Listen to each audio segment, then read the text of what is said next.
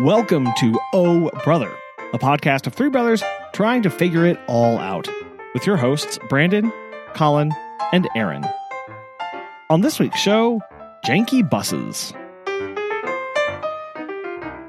Hello. Ahoy. Hello. I heard clicking, and I was like, oh, do I need to say hello again? But I waited. So. No, I clicked the button, said my opening line, looked down, realized I had not clicked the button resolutely enough, clicked it again, and here we are. Yes, a nice solid thump. Satisfying. Yes, did not depress quite enough in the thing. Anyway, hello. Hello. Yes. Welcome to your Whoopsie daisy. 123rd episode. Hey, look at that. 1, 2, 3, baby. I love it. Oh, very exciting. Very exciting. I love a good number sequence. Makes me happy. Who doesn't love good numbers? Many people. So okay, But that's okay. Good number sequence. What's a bad number? Probably one that would be like there's probably two types of bad number sequences, right? I imagine one would be one that's just like aesthetically displeasing to look at. Sure. Right? Or has some sort of like negative connotation or like superstitious things related to it, you know. You get too many of the wrong number in there, like, oh no. Oh gosh. Okay. Right. Well, there's some that are probably there's also some that are less impressive, you know. I imagine. So all good. Aaron, how would you define a bad number sequence? Explain. I keep getting in the conversation. What are we okay, we're moving on. We're moving on. Are you organized? Yo, I need to hear about this right now. Tell me about your life. Hey, so I don't have any major details on anything. They came in, they took pictures, and I guess they do this with a lot of things, with a lot of houses. For those of you who are listening, it sounds like you were getting investigated by the CIA. I'm sorry. Yeah, right. A paid organizer is coming to our apartment to help organize things, which sounds silly because yes, we are an apartment. However, as we've been living together, we definitely accumulated a lot more things, and so we are getting rid of a lot. I mean, we don't live in filth. We don't live in junky things, and it's not like a messy apartment. It's very clean, but like closet space, like for clothes, is not very big. And so then there's all the little knickknacks and things, and so they came in and they're like, all right, you know, this is a good game plan, yada yada yada. And so I think they're coming back next week to then kind of like work with us and like help us get rid of some things and organize and kind of maximize and utilize space appropriately. And so we've been talking about this for a long time of just kind of downsizing and then maximizing space. And so this was just her mom was like, oh, I'll pay for one. We're like, okay. So it was just kind of sprung on me because I forgot, as I often do. And so I was like, wait, what are we doing?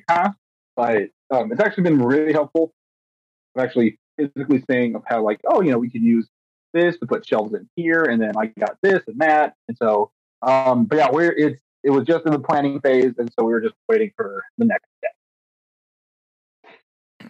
So it was like the consultation. Yeah, pretty much. Part. So, yeah. So I had a question of how much is it, like, this might be kind of weird, but how much is methodology? How much is it like buying organizers, and how much is it getting rid of stuff? I don't know how much it costs. I'm not paying for it. No. What percentage? What's the percentage breakdown of that's the stuff that she talked about with you? So or somebody's I don't know. in your home and they're talking to you. Is this person saying like, oh, actually your solution is you need to get rid of everything? Or is this person saying, if you find this magic tote?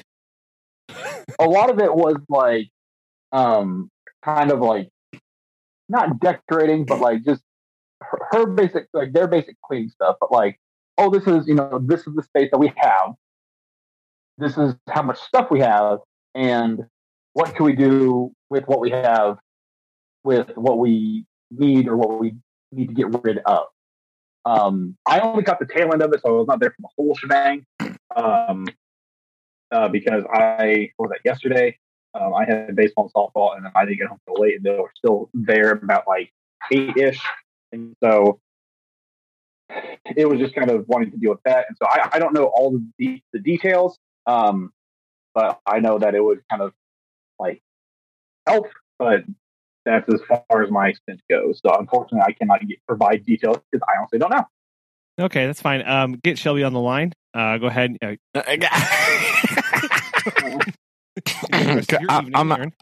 I'm not gonna lie. So when the first, I had a mild panic attack like for you, right? Yeah.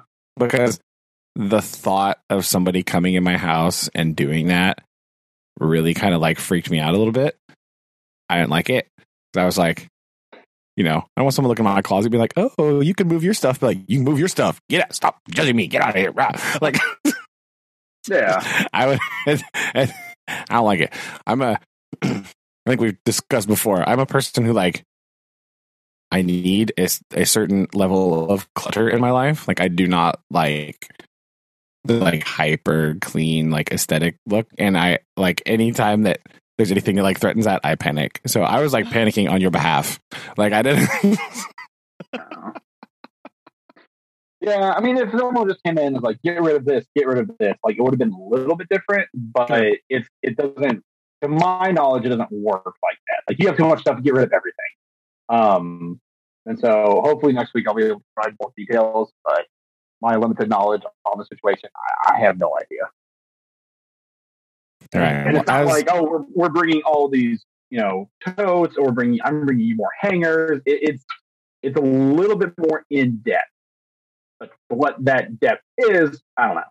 All right, so we'll need to be kept abreast of this situation as it develops, because I'm curious to know, kind of like Colin, I have many questions about this. I've only ever heard of this type of thing. I've definitely never known anybody to go through it. So I'm very curious about your future reporting about this process in your life and how you feel about it. Gotcha. Yeah, no, I have no idea as far as what it all, like how much like actual like in the home stuff goes, but from what I also understand is that if we want to like donate things or get rid of them, they take it for us. So that's at least kind of nice. So I don't have to like drive to like Goodwill or something. Take my stuff. True. Yeah. So yeah. Right. Going to be very interested in these updates. Because like I said, I was panicking on your behalf because I don't like that. Sorry. So I was like, it's okay. I was like, well, I mean, it is one of those things of like, I think this might be, a little bit different, neurotic damage that I have, but like I've thought about having somebody come in and like clean the house like once a month, just to like do a nice deep clean, like while we're out, not home. But then when I start thinking about it, I'm like, well, I don't want them to like really like, I would get embarrassed or like feel self-conscious about what they're cleaning. And so then I would do like a pre-clean of the house. And then at that point, why don't I just actually just clean the house? So I don't actually, because I was like, like, well, I don't want them to get like. On second thought, it would be easier if I do it. It's fine. I don't. Please go away. Don't look at me. So.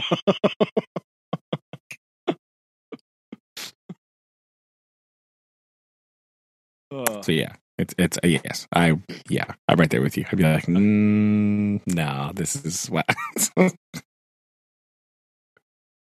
Yeah, I couldn't handle it. I'm very interested to see how if Aaron is like, oh my gosh, guys, I got this tote, or like I got this organizational basket, or like what kind of stuff. That's like a lot of things that I've always been fascinated by is when people are like, ooh, I need to organize. I need to get more stuff to organize stuff, and then I get an organizing. So I'm interested to see how this balances out and kind of how they right, because like some of the stuff I've seen that people go through this, it's like I'm going to use a I'm gonna hate myself for this term, but storage solutions, right?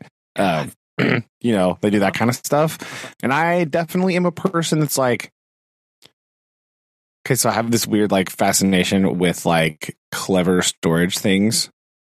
Okay, so like I like that kind of stuff. It's really cool. I don't think I'm a person that would use it correctly because, again, like I don't know. I'm wired really, really strangely about this kind of thing. Like I like to like see things, right? Sure. I don't like things to be in drawers hidden away because then I can't get to them. Yeah. But there's certain things in your life that you do need to have away in a drawer. And so some of that stuff is like the storage solution stuff and like the tiny houses and the RVs and like other stuff like that. It's like super cool. I would hate to live in an environment where I needed it that badly, but like I think it's really cool how some of that stuff works and how it functions. So I have this weird like love-hate relationship with that kind of thing. Like I like looking at it. I think it's really interesting and it's engineered really cool. I don't know how I could function with it in my life, but I think it's interesting. Does that make sense at all? Like, I don't know. No, it really does. I totally understand that because there are times where it's like, yeah, like I don't like seeing things out and about. I do like them put away.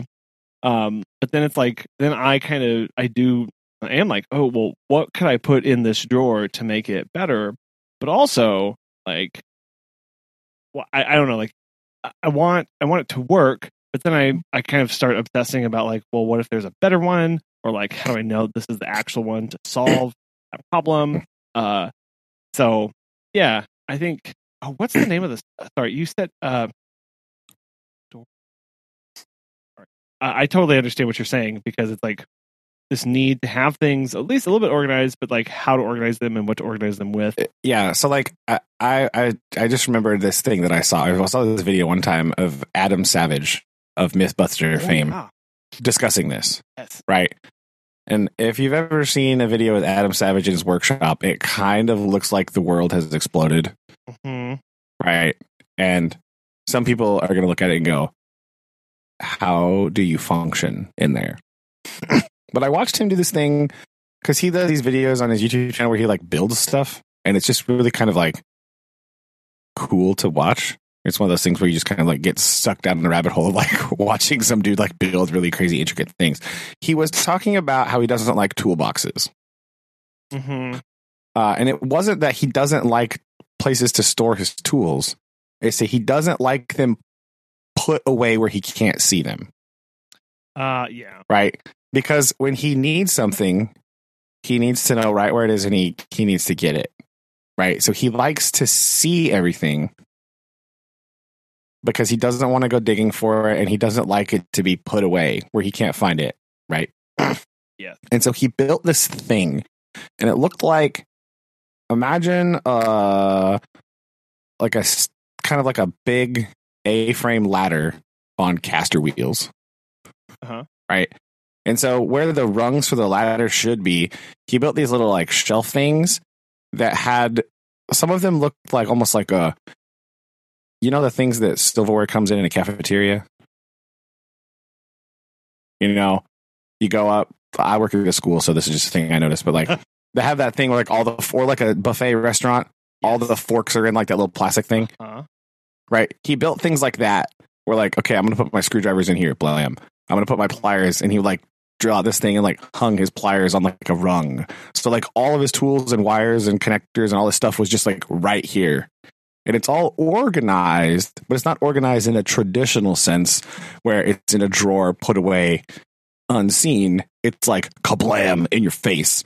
Right? Yeah. It's all technically where it's supposed to be, but it's out in your face. And it's usable. Yeah, it's right? kind of like how I prefer having all my pens and pencils in a cup versus in a drawer. Right? I think that's yes. what it is. I am a cup storer as well. Of like, okay, sure, you could put them there, but they're not usable there, and it's actually going to make your life worse if you put them in the drawer. And so I think that does take some time to think about. Hey, how do I actually use this space? what are the tools that I actually use? Ooh, good case in point of this is the amount of time and attention I put into deciding which cooking utensils would be granted access to that little counter space, basically the giant cup where you put all the, your spatula or your whisk or whatever. Yeah, we have that. We have that countertop. It's like a little crock pot thing, like an old like stoneware pot that we put all the utensils in. Yes. So like for that, it's like intentionally going, okay, what goes there versus the drawer that's right underneath it. That's a very different decision based off of what you use, how often you use it, and the kind of cooking that you do.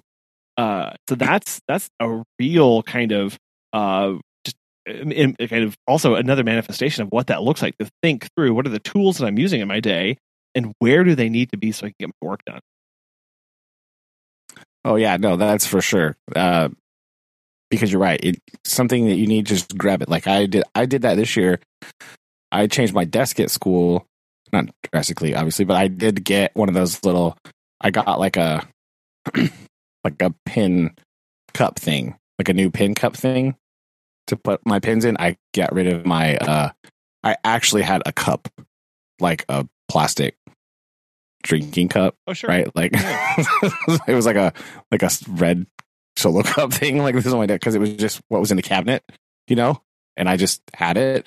And so I was like, all right, I didn't think through this at the beginning of the year. I was like, okay, I don't use a lot of the things that are in this cup, right? I don't use markers really ever in my life, except for the occasional Sharpie, right? So I'm going to put them over here. So I got rid of all that stuff and I got a new one. And then that one is like my pens and my highlighters only, because that's the thing that I use all the time when I'm working, grading, writing, like all that kind of stuff. And so it's all just right there because I can just go, blam, got it. So I did have that thought this year at my workspace of like one of the few things I thought about in my workspace, other than like, oh, where does this book go? Right. Like I had that thought of, I need it out. I don't want them in my drawer because I have to dig for them. I don't have to lose it, whatever. I need it out so I can see it. I need a pen. Boom. Have a pen. Done. Like, it's also like a speed thing. And it's a tool that I'm using constantly, all the time. And I need a place to put it so I don't lose it. But also, I need a place where it can be organized and I can, like I said, I need to physically see things. Right, I really connected with this Adam Savage video. It's like it's become ingrained as a part of me. Like I need stuff out to see it. Yeah. Well, and I think too, when you are in the process of trying to use something new or see if it works, like I almost have to put stuff out so I don't forget that I have it. Yeah, it's true. I'll like get something new or do something like that, and then it's like, oh, wait a minute, what? Like, or I'll be like going through my cleaning out a drawer and go, oh yeah, I do have this. Okay. Yeah, I do that too. Right, and I like, oh yeah, and then I'll just like, I'm not thinking about something else. I'm like, oh yeah, I don't need that right now. I'll put it back and then I just put it back in the drawer, and then the cycle just continues itself. And I'm like, oh, dang it, it's gone. It's gone forever. I can't. So yes, I definitely went through part of that this year with my desk at work, because like I need to do that with my desk at home, because my desk at home, again, I'm a we've talked about this before too. I'm a serial piler of things. Yes, the pile. So this summer I cleared off my table in my room in here. Nice. And at the bottom of the stack of papers, like it's one of those stacks that just been on the corner of my table for a long time. And like, I think it would kind of grow, and I would take some of the stuff off the top, and then it would kind of regrow. So it'd be kind of like this weird erosion process thing that's happening. But at the very bottom of the pile, I definitely found a piece of paper that was dated like 2015 or something like that. Like it was like nice. 2014 or 15. I was like, Solid. Yes, exactly.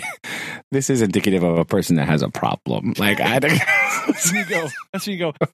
Oh dear. This process might not be working the way I had intended. Perhaps I should go through this step more. Oh, well, and then that's the other step is going like it's never just a set it and forget it, right? There's never a one and done. There is a process for that, and knowing that, like, man, like that's tough. Of going, I wish I could just have stasis in the things coming into my life, but it literally never stops. It never seems to work that way. So like, you're constantly having to go through and do these assessments and look at these things, and not just the tools that we're using, but the stuff that's in our lives, and of going, okay, or whether it's paperwork, mail, like that's a really good example here. Mail comes every day, and you do the process with mail. Is this important? If not, it goes in the trash. If it is, I'm going to hang on to it. But then it's like, okay, now that I hung on to it, where does it need to go? Who needs to see this? What do I need to do with this? What's the action step?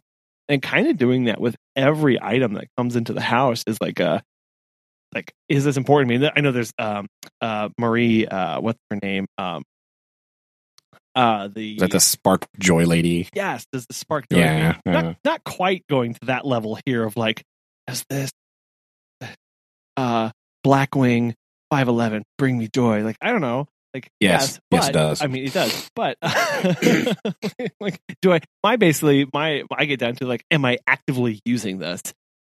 If so, okay, it gets to stay around. If not, then I need to decide why am I not actively using it. Some things we keep around because we only use them twice a year, right?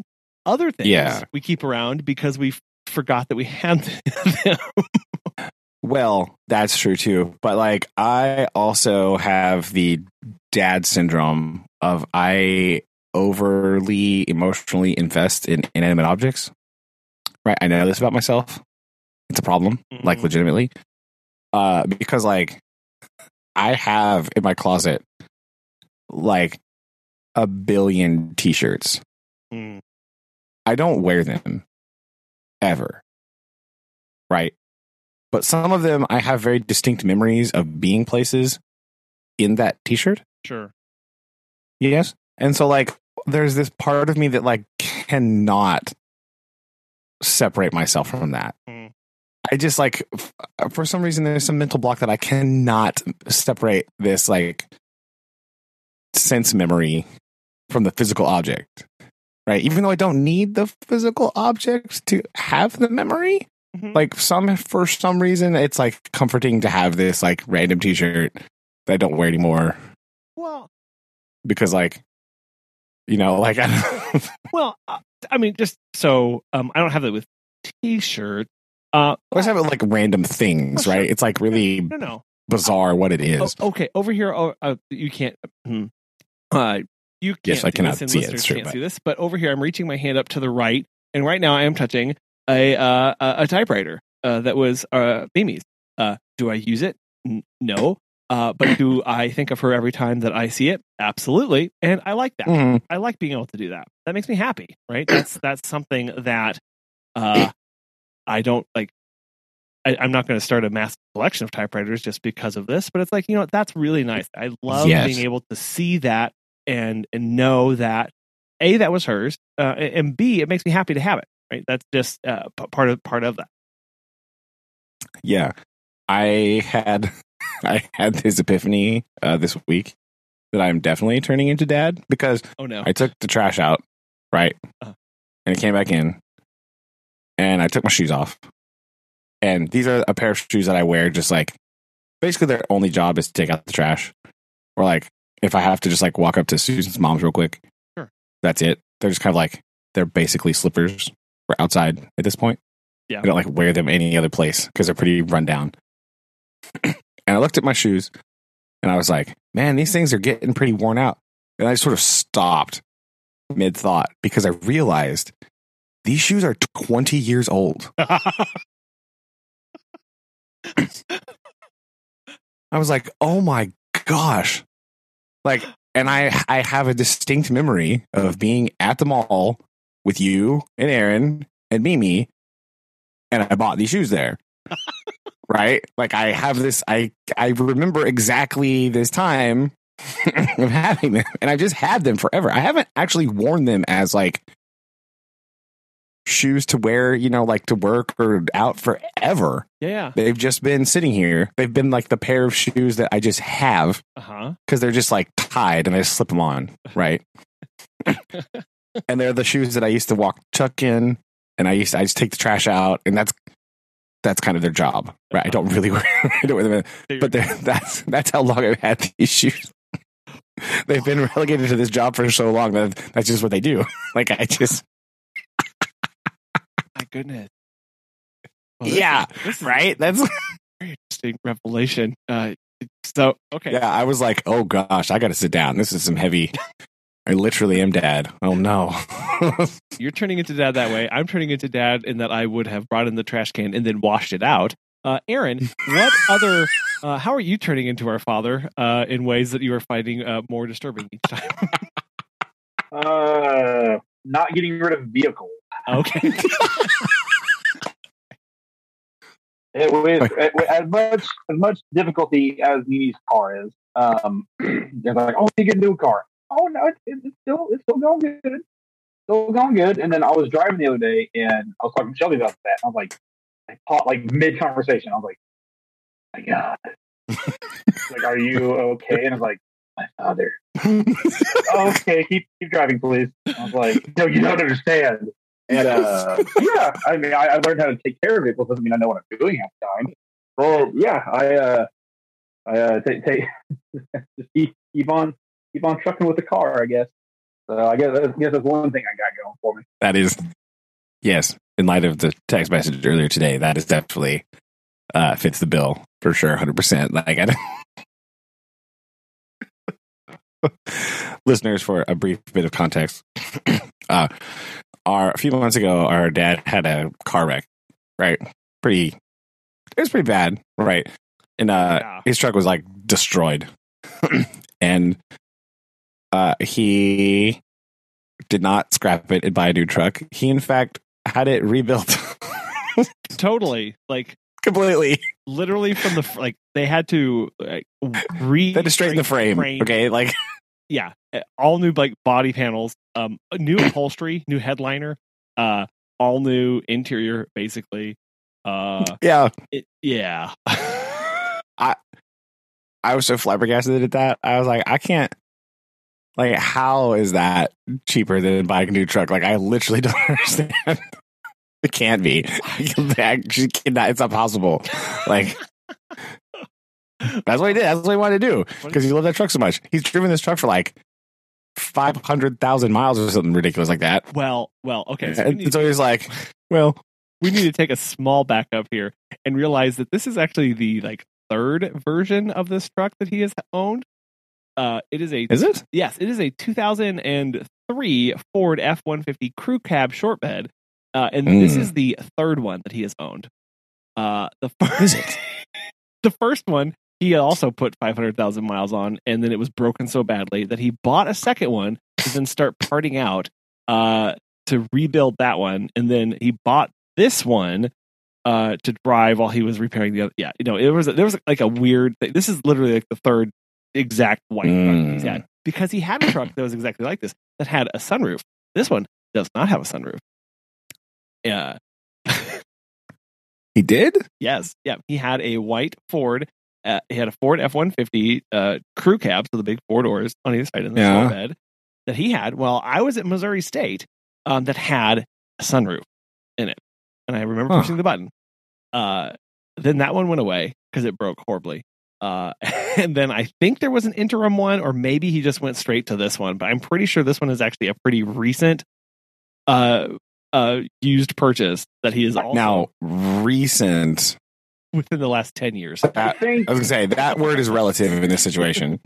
So I do think there has only been two because Dad drove his white work truck for a long time because there was the sunroof, and then that one was dying, and then this one, because I remember specifically this one because I asked him, like, Dad, how come this one doesn't have a sunroof? And he said, quote, where am I supposed to put the antenna? I was like, Point. fair enough. Fair.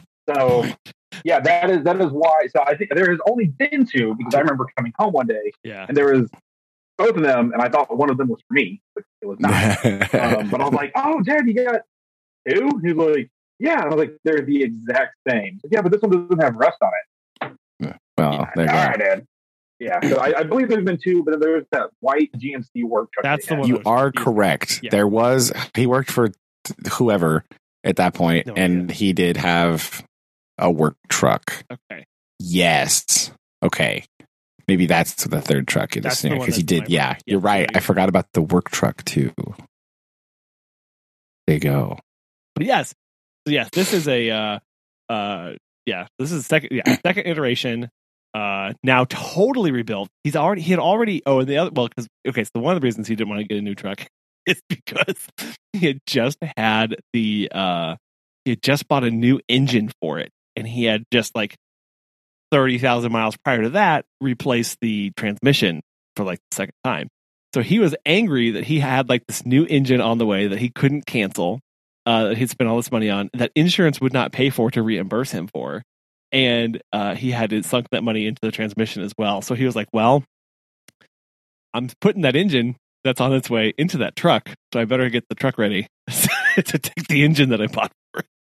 All right, with that context, this decision makes slightly more sense, but still. Yeah. So it's all brand new and shiny. So interesting. See how it drives.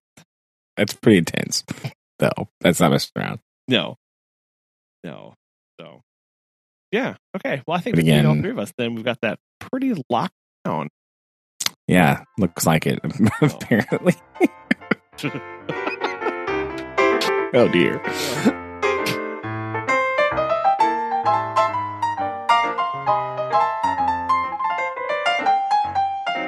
So, Aaron, besides decluttering, or having, I guess you're not decluttering, but having decluttering take place around you, being exposed to the process of decluttering. Other than that, have you damaged any more school buses this week?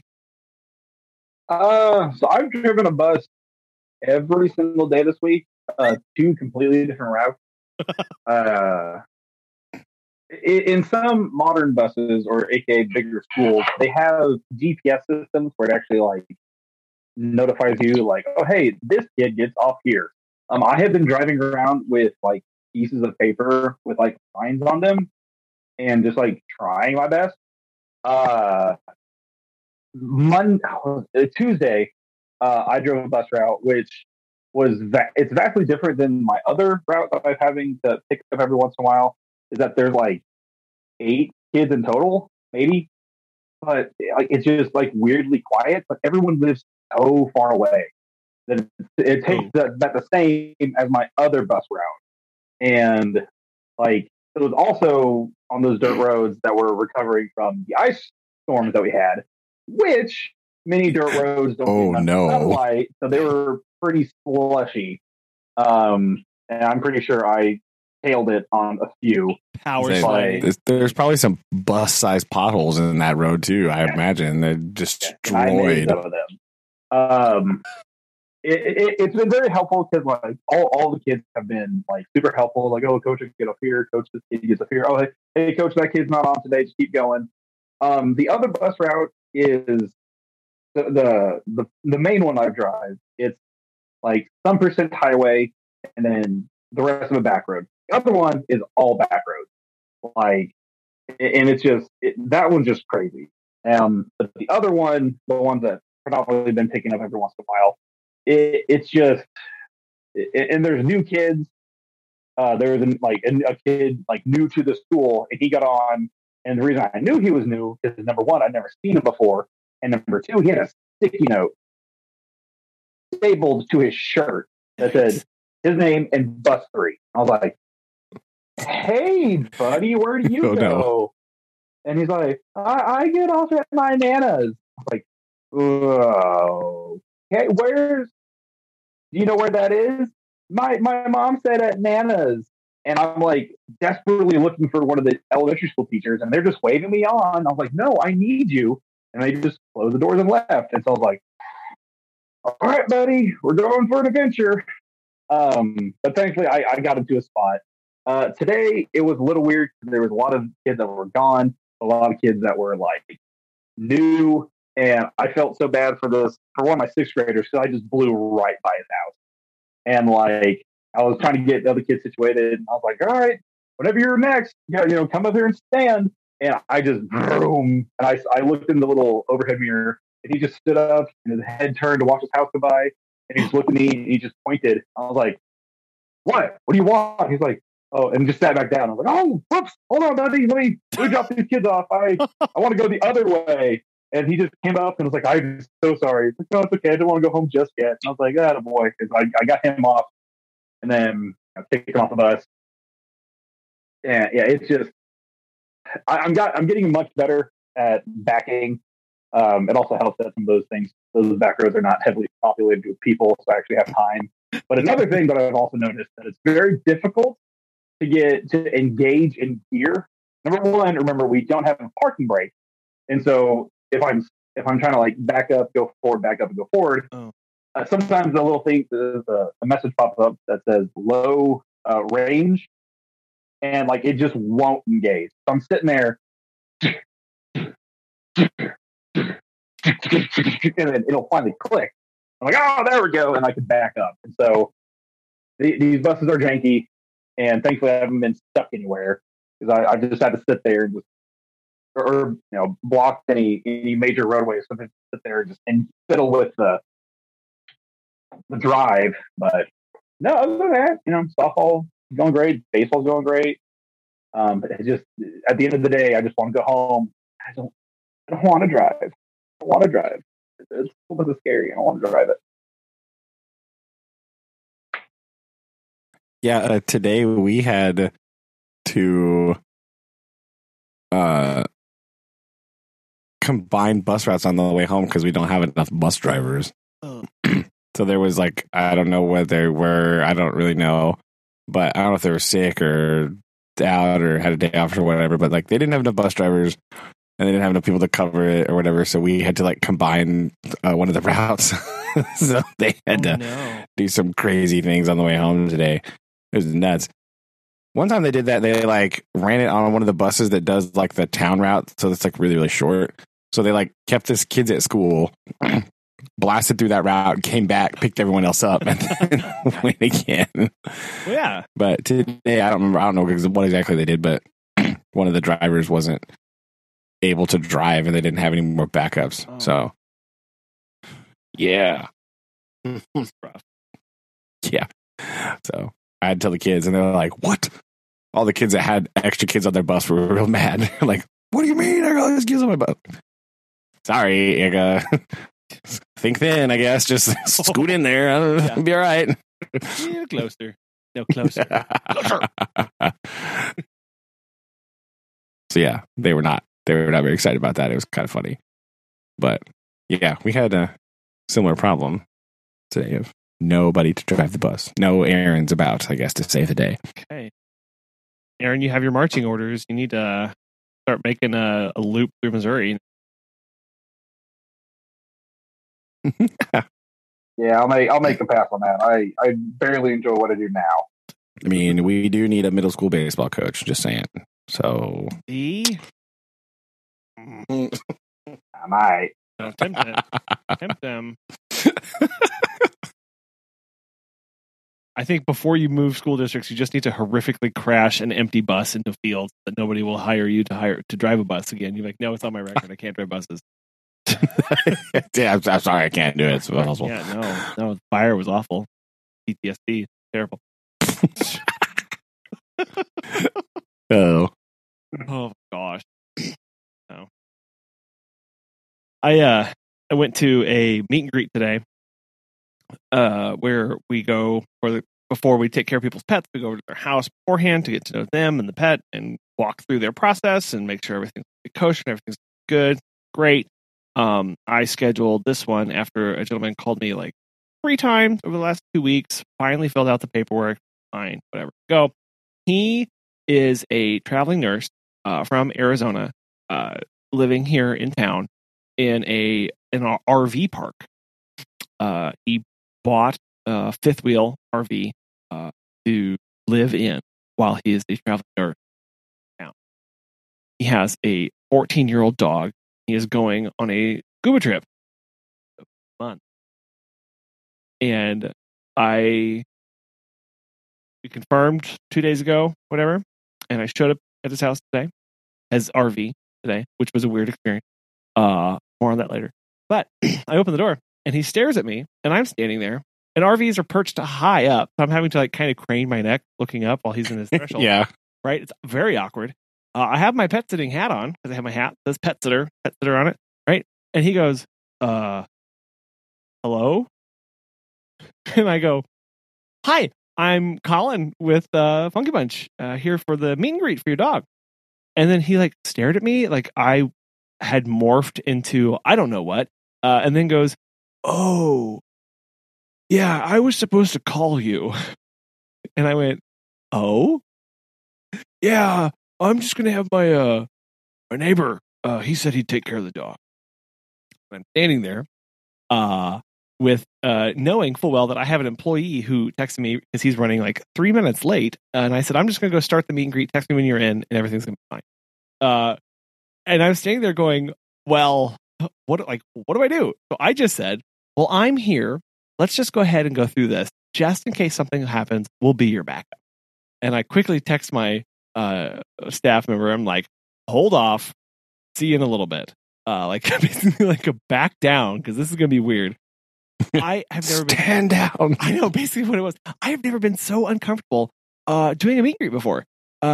He was awkward to talk to. He was like lilting in his voice and as he walked. It's also weird doing a meet and greet where you're meeting somebody in a space as big as my kitchen in my house. Like, again, true. It's just weird being that close proximity. And then this is the one thing that totally freaked me out. We're standing there. I'm struggling through this conversation with him. He's not being very forthcoming. I can tell he's kind of upset that I'm there, even because he knows he's taken care of. So he's not into this at all, which is fine. But I just didn't want there to be a frantic call from him in the Bahamas going, I need you to take care of my dog. My neighbor can't do it anymore, or something like that. And then us have to figure it out from there. So I figured I've already wasted my time driving here. I'm going to do this. Anyway, a car pulls around and he completely stops what he's doing, stops talking to me. I disappear from the room apparently, and he just locks onto this car and follows it around as it goes around the RV. And he just watches it and it pulls up and he turns to me and I had told him about my employee coming and he says, is she yours? And I went, no. And he goes, well, I don't know what she's doing here. And he goes and he opens the door to his RV and stands in there and just watches as this girl driving this car parks and starts unloading from her car. And then he's like not talking to me. He's just standing there staring at her. And she starts getting out this bag and he goes, guess she's staying for the night. And she starts walking over to the next neighbor's RV. And at that point, I'm like, I'm out. I gotta go. Hey, buddy. I'm like, I don't know what's going on here, but look, great talking to you. You've got our information. If you need us, we're good. And I just have a couple questions for you. Question number one, what did it smell like in there? It was extremely nice in the RV. It was basically brand new. I literally think he bought it while he was in Arizona and drove it up, like bought it brand new. He was a slightly older gentleman. Nothing seems out of the ordinary. He was eating cherries off of a stem while we were talking. That was a little weird, and like spitting the pit into the sink. That's a little bit gross, but like, I'm just thinking, like, what did it smell like, or what sort of like brownies was this dude eating before you got there? Because that sort of like really weird, vacant, paranoid response is sort of like, exactly. Like that would be my question. Like, is this dude like? self-medicating right now and like forgot you were coming. That's why that explains like why he forgot to call you, why he was so like confused, why he like violently stared at a random car. Oh my gosh. I mean, he seriously was standing there in broad daylight. Just these are signs. Like staring down this woman as she got out. And he kept looking at me and then looking at her. And I was just like, I need to leave, please. Look, she doesn't have a hat. She's clearly not with me. Okay. We wear hats. And look, hat. I've been doing this 10 years now. I've never had that happen. I've never been so like, I think I need to leave. I think that this needs, something's going on here. I'm not comfortable. I'm really glad my staff member was not doing this one. Oh man, we can definitely share stories because I have had many encounters like that, and I was like, "Hey, are you okay? I'm leaving. Bye." So I feel your pain. Yeah, I mean, usually by the time people are going through this process, they have like committed. They know how much it's going to be. Like, we're just rocking, and this is just a formality that we're breezing through. But this was like I usually when I go to these meet and greets where I'm in somebody's home, like they take 20 to 30 minutes. I was in and out in 7. Like that's how this went. Dang. Yeah. And every minute was painful. And thankfully, my team member was just like driving also very slowly around the entire RV park, just like every now and then would do another lap. And he was like, I just wanted to make sure that, like, I don't know, but and I said, like, I appreciate good that. Thinking. I like the plan. Yeah, I do appreciate that. I didn't want to, I feel like I'm young enough. I don't need anybody wearing my skin just yet. So this is going true. Well. But I was just like, oh gosh. Oh, so that's crazy. He's on our no list. And again, it was one of those things of like, it wasn't just one thing that was off. It was just like it's like 7 things. Everything was just a little bit off, and not in a way of like it, like immediate alarm bells. But at the 6th or 7th thing, it was like, okay, and then whenever he just deadpan stopped talking to me and all attention swiveled over to this other car, I was like, yeah, I don't need this. That's pretty crazy. Like, that's wild. Oh my gosh. So anyway, that's that was the only fun thing I've done. Man, that's nuts. But they're installing a new manhole cover and access on our street. That's been a lot of fun to watch. Oh yes, bet Noah's been outside. Yes, ogling the cement trucks. Yes, all the cement trucks. And today we got to witness what happens when the foreman is not happy with the consistency of the cement coming out of the truck. We walked away quickly. Yes. Because he's pouring it, and I'm like, I've seen these pours a couple times. Like I'm no expert. But that looks like there's a lot of water in that coming out of the chute. Oh no.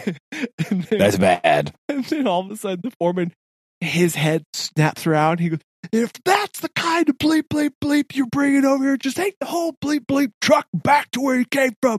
My bleep, bleep, I'm not. Like, anyway, look at over here. Look at these squirrels playing in the road. Yeah.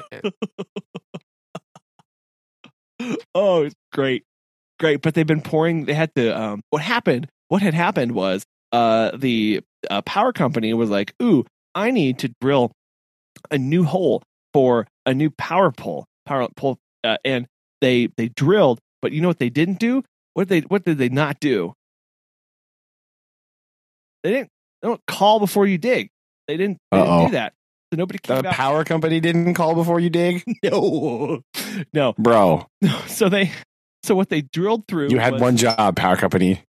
Come on. They drilled through all of AT&T's 155,000 wires that were just underneath where they decided.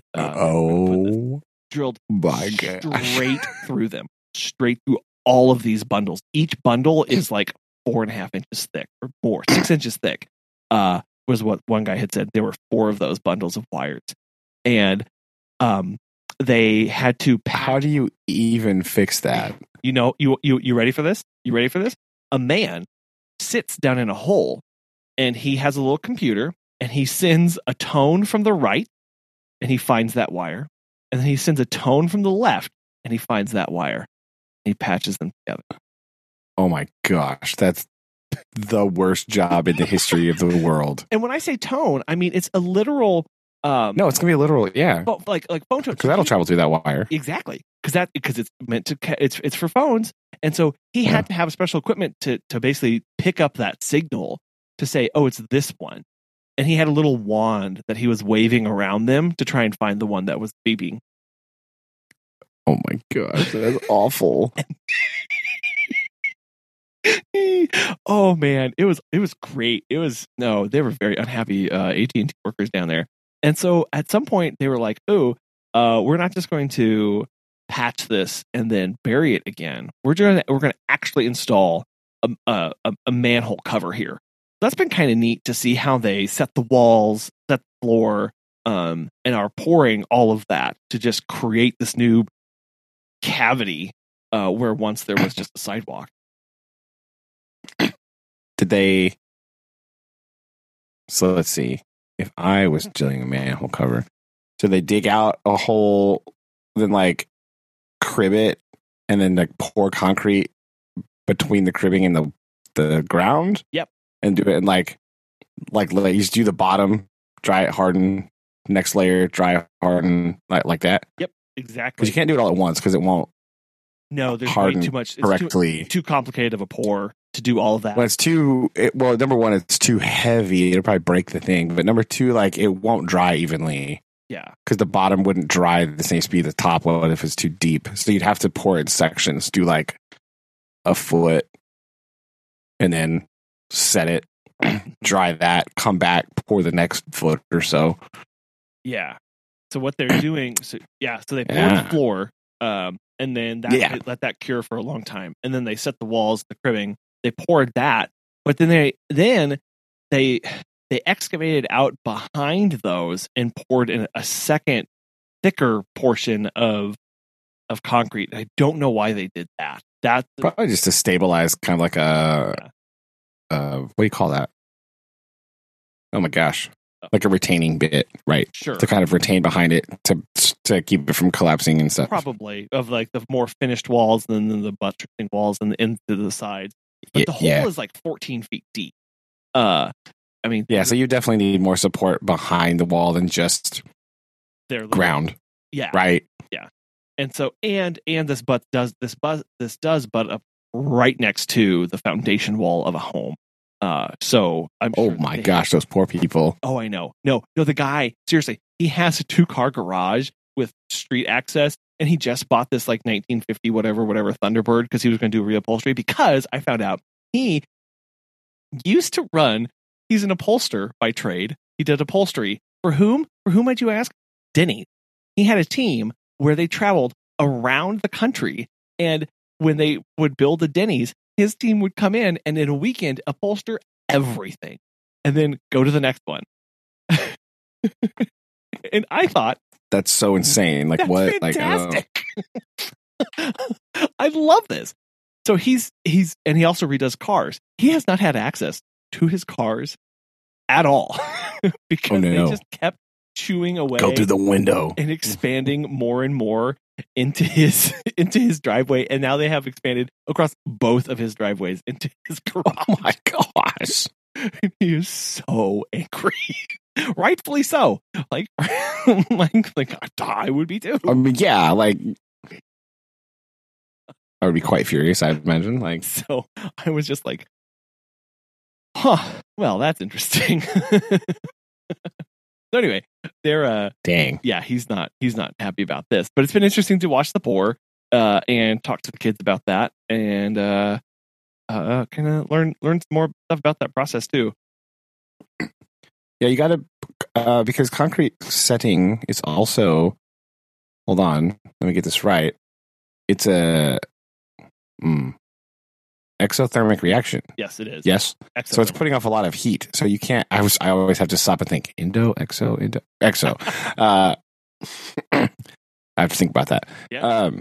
So you can't really pour like a huge amount like in a vertical thing like that because it will get like just way too hot and like compromise the structural integrity of the pour, right? Yeah. Well, I think it gets brittle at times if it cures too hot, basically from the curing of the layers below it, right? You get this buildup of heat where it just it doesn't it won't cure right, and it gets too brittle, and then it'll collapse in on itself, which is literally defeating the point of what you just did. So that would be bad. Indeed, that would be less than ideal. Yes. There you go. Look. That was our latest adventure today too. So yeah, I had a creepy meeting and got to learn about concrete curing and pouring. So always fun. Well, there you go, man. It's had all the fun today. Look at that. Been things. Yeah. You to go.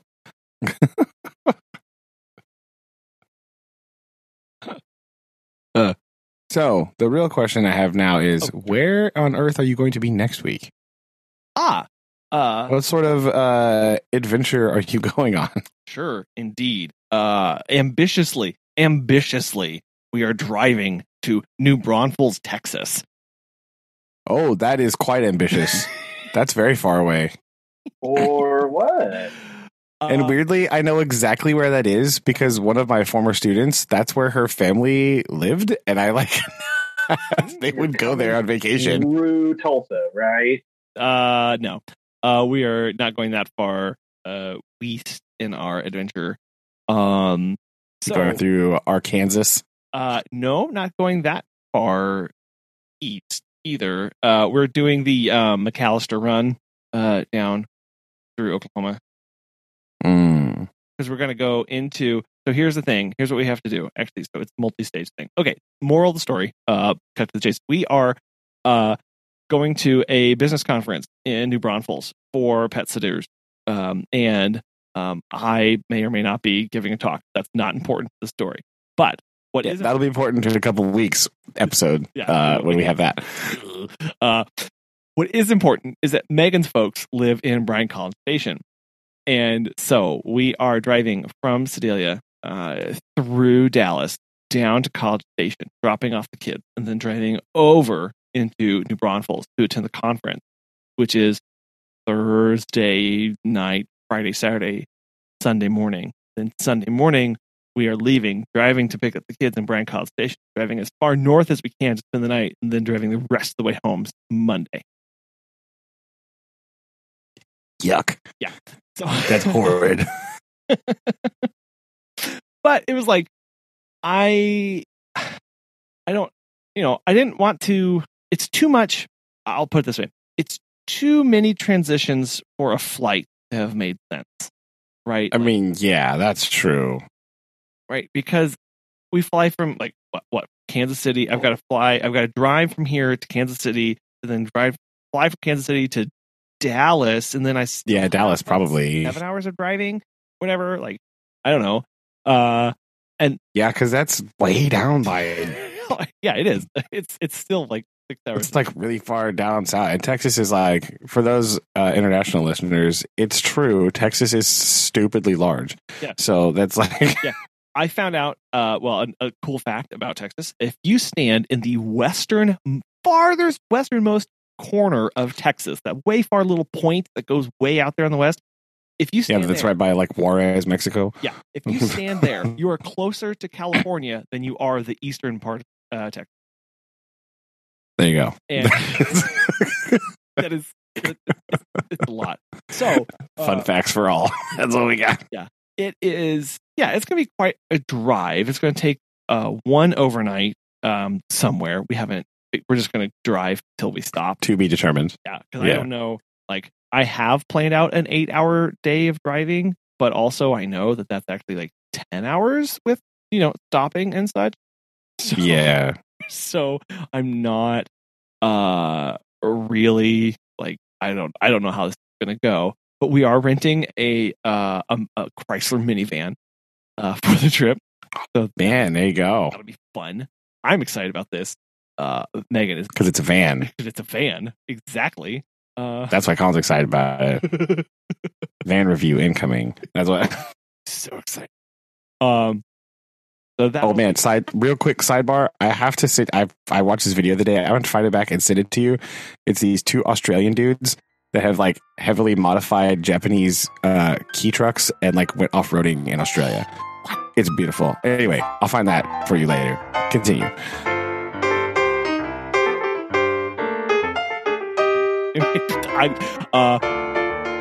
That's my story.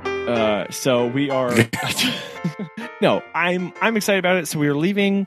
So Monday, Tuesday. We're leaving Wednesday morning, first thing, basically, to get there and getting back Monday. And so that's why we need to kind of rejigger the scheduling. Oh, maybe we could record Monday or Tuesday, but also I'll be busy doing. Yeah.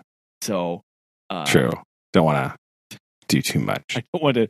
I mean, obviously, I love traveling. I love traveling. It's one of my favorite things to get to do. And this will be the first like big trip with the family ever.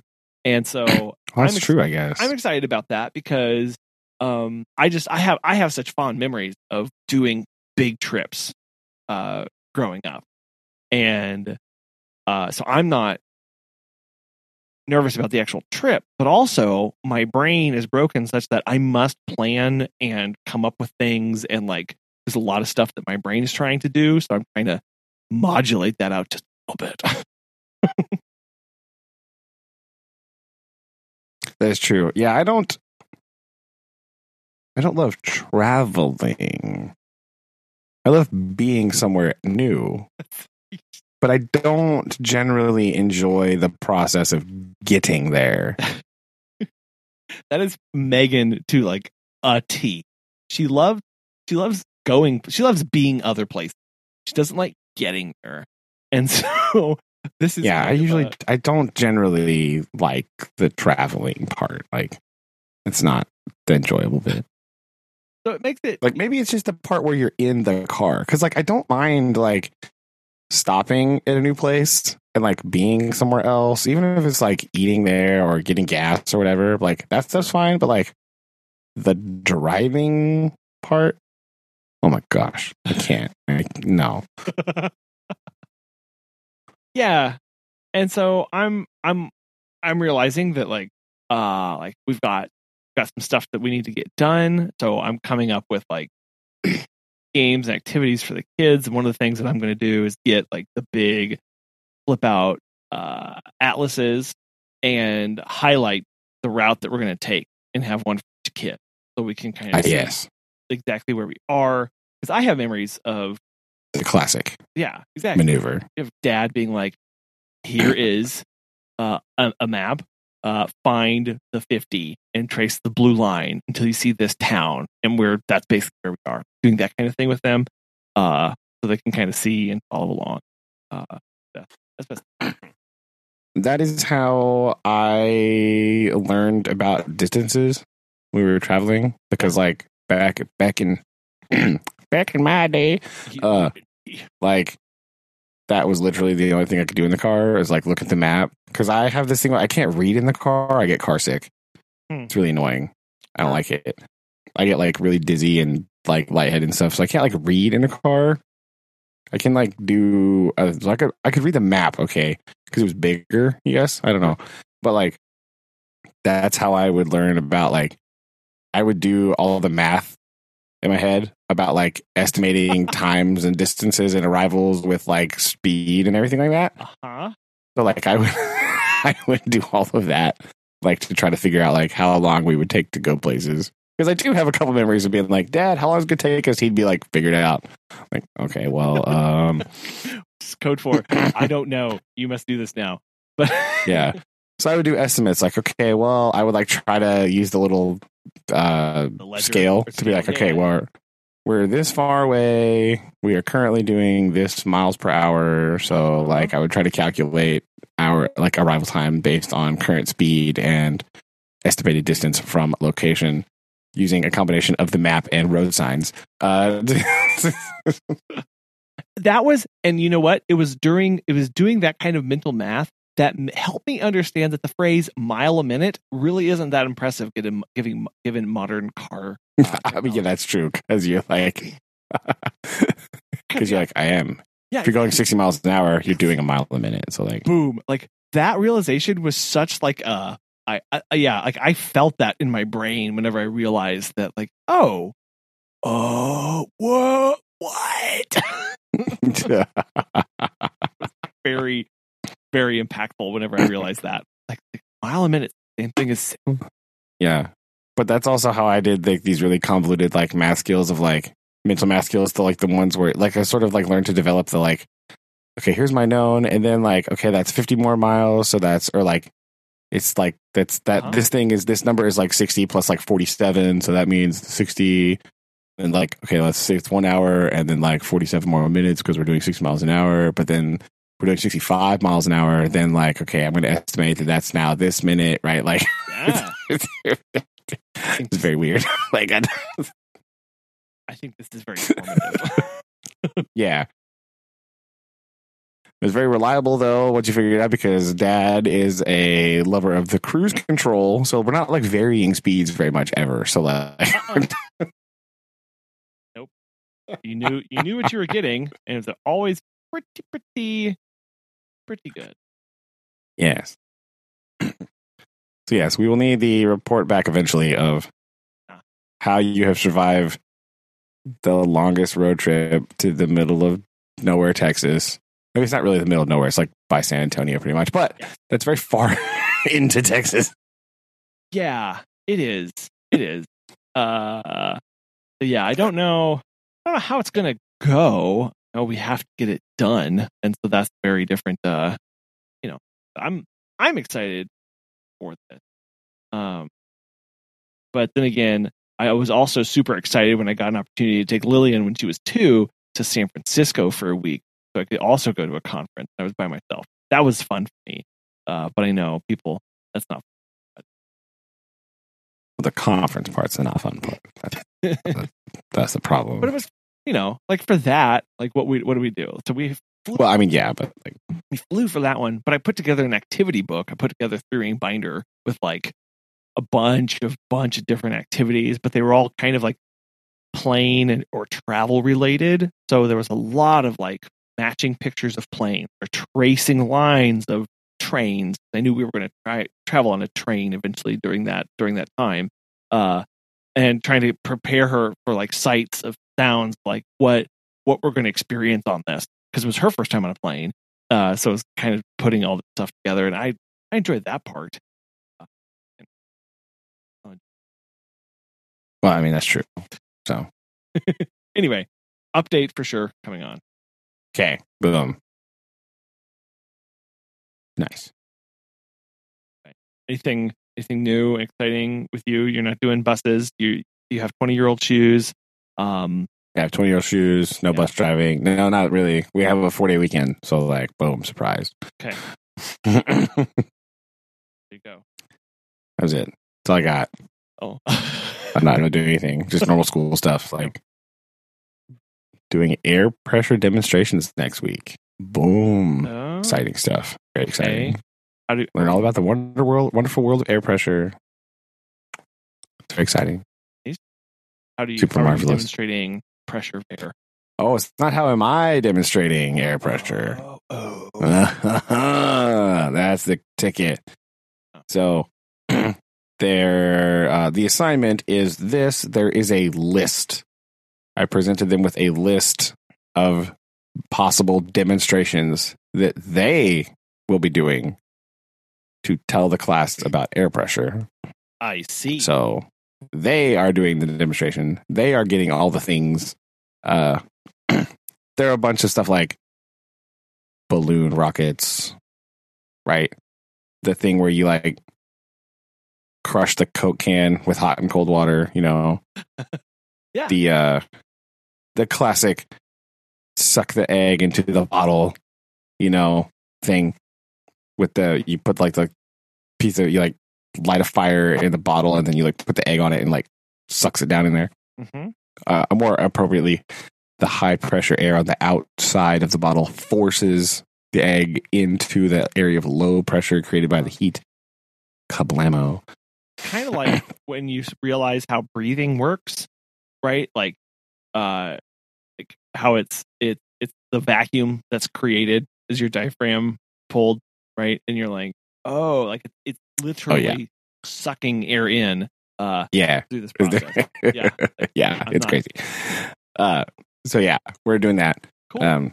So they have to do that, and they have to make a very small slideshow presentation, like 2 or 3 slides, maybe, just sort of showing us, like, to help them explain what's happening. So they have to do things like, tell me where would I find the high pressure and where is the low pressure, basically. That way we know the air is moving from high to low pressure, right? And so that's sort of helping to explain how this thing works. You know what I mean? Yeah.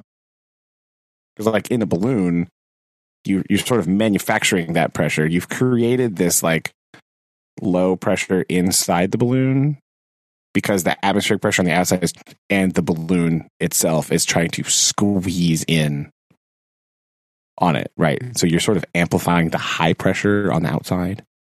So that's why it's forcing the balloon to close. And then the air coming out the back is what makes it go forward. It's a bonus feature of Isaac Newton in this, but we have whoa. Yeah, whoa. But it just helps show us about air pressure, so cool. Be pretty cool. Yeah. Pretty fun usually.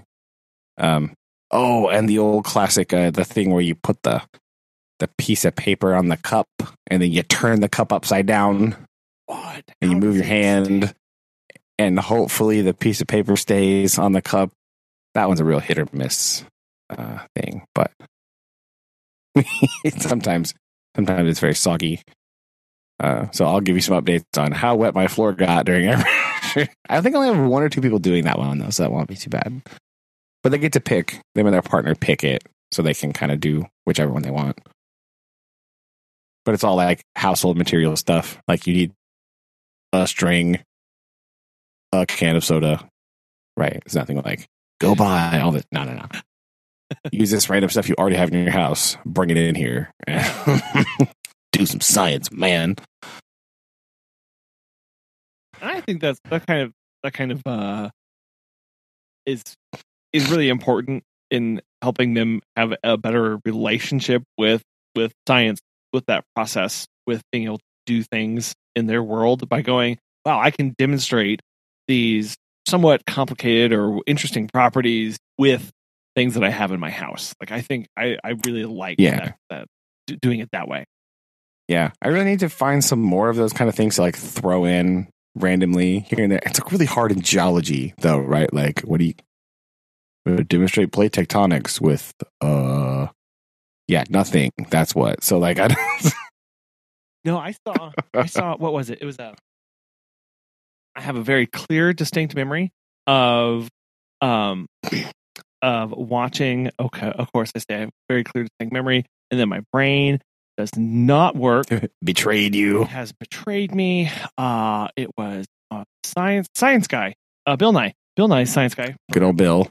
Which why does nobody talk? Nobody talks enough about the giant rat in that. And I think we're all just trying to put it out of our minds because it was terrifying. Exactly. I think if we actually went back and watched it, we'd be a little more terrified than the nice memories we have of that show. Anyway. Dude, no, for real. I did watch it a couple years ago because I was going to show my kids part of it. And I was like, what in the ADHD nightmare am I looking at? How was I able to process anything in the show. It's crazy. It's so like, bad. Yeah, it's so bad. And then you throw in the terrifying giant human man rat. Like, I don't. Yeah. Like some weird fever dream. Anyway, it is. I have a distinct memory of the first time I learned about plate tectonics, and it was him doing a demonstration, and all it was just two floating literal paper plates on water. And I thought, what is this? what is this wizardry that is going on right now? Yeah, that's true. I don't have a large enough like glass container, because I could do the thing where you like, have you seen the one where you do that? You like have the water and you have some like piece of paper plate on top of it or whatever, and then you put it on top of a burner. Yes. I was just going to say. Right. And you can throw some dye in there with like a turkey baster to see that convection happening. Yeah. You know, and you can watch it like shove the plates out of the way, but I do not have anything remotely large enough to put on I think I have a burner in my cabinet somewhere. I don't know if it works or not, but I need some container that's like big enough that we can see into. Yeah. Because then I'm going, well, maybe if you kept the water shallow enough, but you used like a fish tank aquarium heater, but those don't heat up fast enough. They don't heat up that hot though, to get that water moving enough. Yeah. Yeah. But I was and definitely not fast enough. Or not fast. Yeah, that's true too. But so I don't know, because I have a hot plate, right? Again, I don't know if it works or not, because it's just been in this drawer. I know where it is, but like I have a hot plate thing. Uh-huh. But what I don't have is, because I don't want to use just like a kitchen pot because we can't see it. You could use glass 9x13 pan. So I could use a glass 9x13 pan. That's true. But you would just have to size the papers. I just cut them smaller. Like I use like a styrofoam. Styrofoam, yeah. Right. Cut the styrofoam smaller. Yes. Okay. Well, okay. Wheels. Write that down. Home, I feel like. Yeah, true. Well, I've done it before. I did it in college as like a thing. Uh-huh. I got up and I did a whole plate tectonics demonstration in front of the class, and mine was the best one, clearly. But like, of course.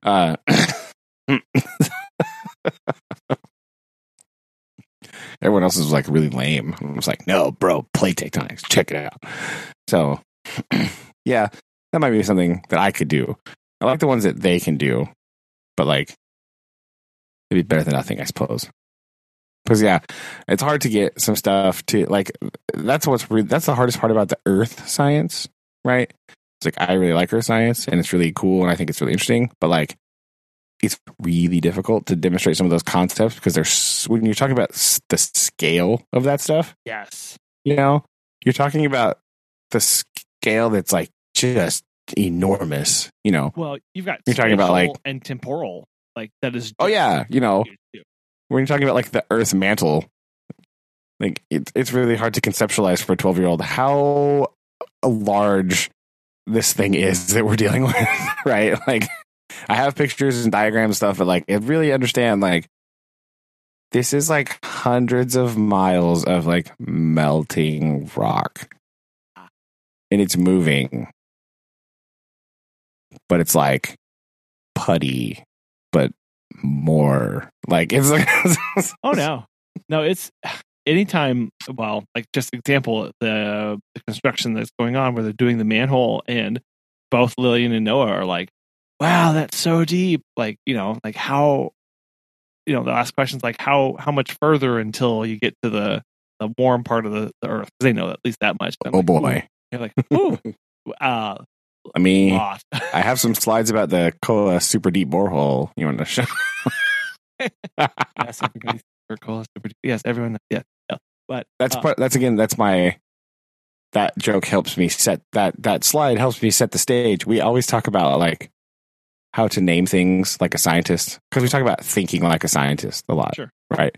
But we name things like a scientist too, right? So that like it's called the Koa super deep borehole because it's in this Koa peninsula of Russia, and it's super deep. They're just like, wow, okay. Yeah. So I joke, like, you can tell when a scientist has named something because you don't have to ask why it's named that. Right? Like, you just know. You just know exactly what it's talking about. Like, this is the Aldabra giant tortoise. Well, it's a giant tortoise, and this is where it's from. Boom. Got him. Like, and 1, 2. Yeah.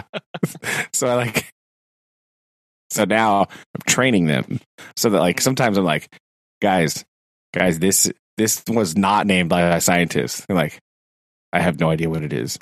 But if you show them a picture and you go, this is named by a scientist, they'll be like, it must be called something like Volcano Island. You're like, yes, it is. Good job. Like, they get it. They can, like, boom. Like, yeah.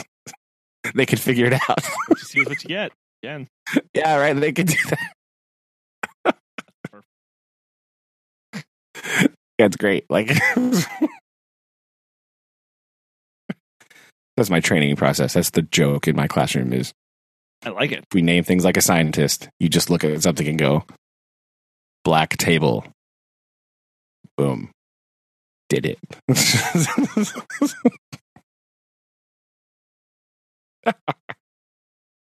Yeah, but it's how. I mean, they're not very creative. When they do try and be creative, you go, oh no, that wasn't. Well, when they get creative, what they do is they just use that exact same, like, naming process. They just do it in Latin. Yeah. Right. That's all they're doing. They're like, ha ha ha. I'm gonna name this. Sounds really cool. Like, what's it mean? It means, like, big lizard, but in Latin, so it sounds cooler. Like, wow, guys, thanks. How helpful. Yes. No. Hold on. My favorite one. Quercus macrocarpa. Because macro means large and carpa means nut or container, and it's just the burrow. Yep. Burrow of large. Yep. Okay. You're like, oh, I get it. I understand now. Yeah. That one. Yep. Burrow lives rent free and frank. Yeah, it's just weird. I think he's sticking there, but, like, yeah, that's what I'm trying to train them about how to think scientifically about things. And if we get nothing else other than naming stuff, that's a good start, right? Like, it really is. No, yeah. I mean, words and terminology are super important anytime, not just for ourselves and our understanding, but more importantly, really, for communicating to other people what's going on. Well, and that's why I tell them. I was like, scientists really want to make sure that there's no gray area. They don't want you to be confused about what they're talking about. Nothing ambiguous. So they just go, right? Yeah. This. Yeah. They just call it exactly what it is. They try to be like that. Yeah.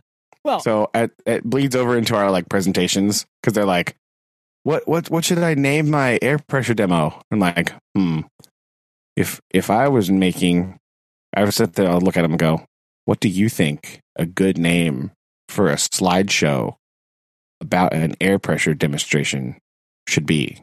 And they'll be like, air pressure demonstration? Like, perfect. Got it. Nailed it. Yep. Done. Like, yeah. Ship it. Exactly.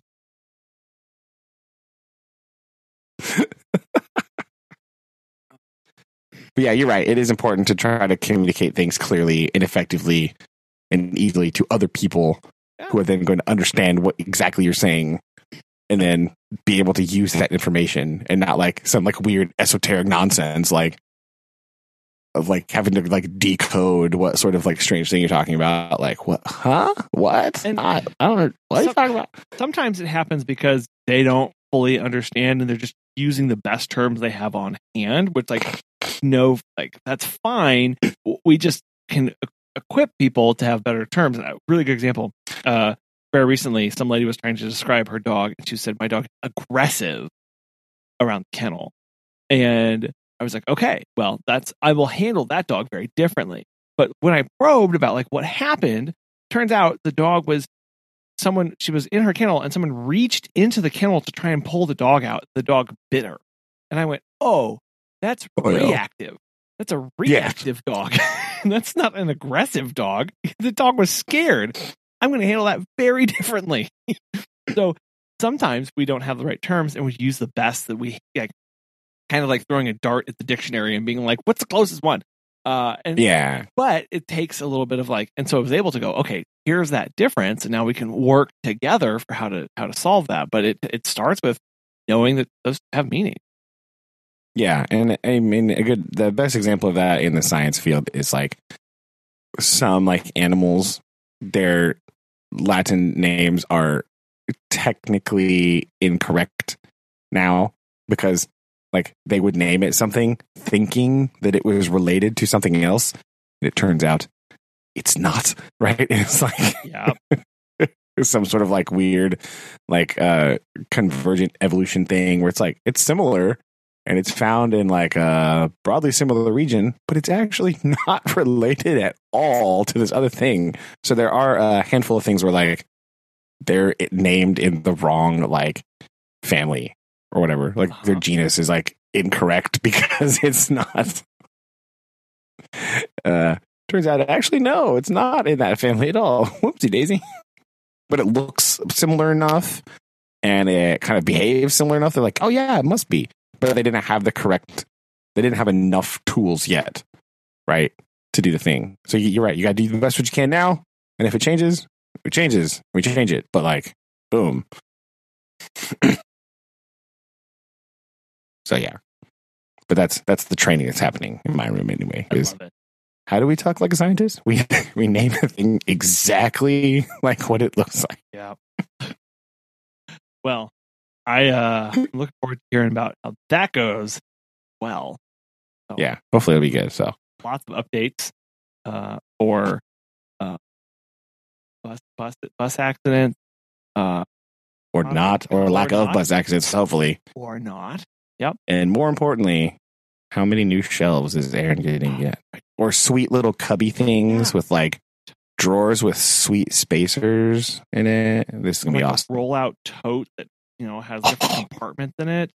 I feel like Colin has said the word tote more times than I'm actually comfortable counting in this episode, and what I'm gathering is I think Colin is projecting on you, Aaron, and Colin just really wants some totes. So that's what I'm getting here. This is what he wants for his closet. He's jealous, Aaron. We've cracked it. Okay. In addition to many of our other travels for the Oh Brother podcast, including the Pyramid and Museum over in Egypt and the other place that we're supposed to go to, we need to record live in a Container Store, and that would make me so happy. Oh my gosh. The listeners could not possibly handle that. Oh yeah. Brief sidebar. Yeah. Before we close here, I just want to say that a hysterical thing always also occurs in the 6th grade for social studies, because we are talking about Egypt right now. I showed them a video and it has mummies in it, right? And so their reaction is always oh my gosh, it's so gross and disgusting. I want to see another one. That's what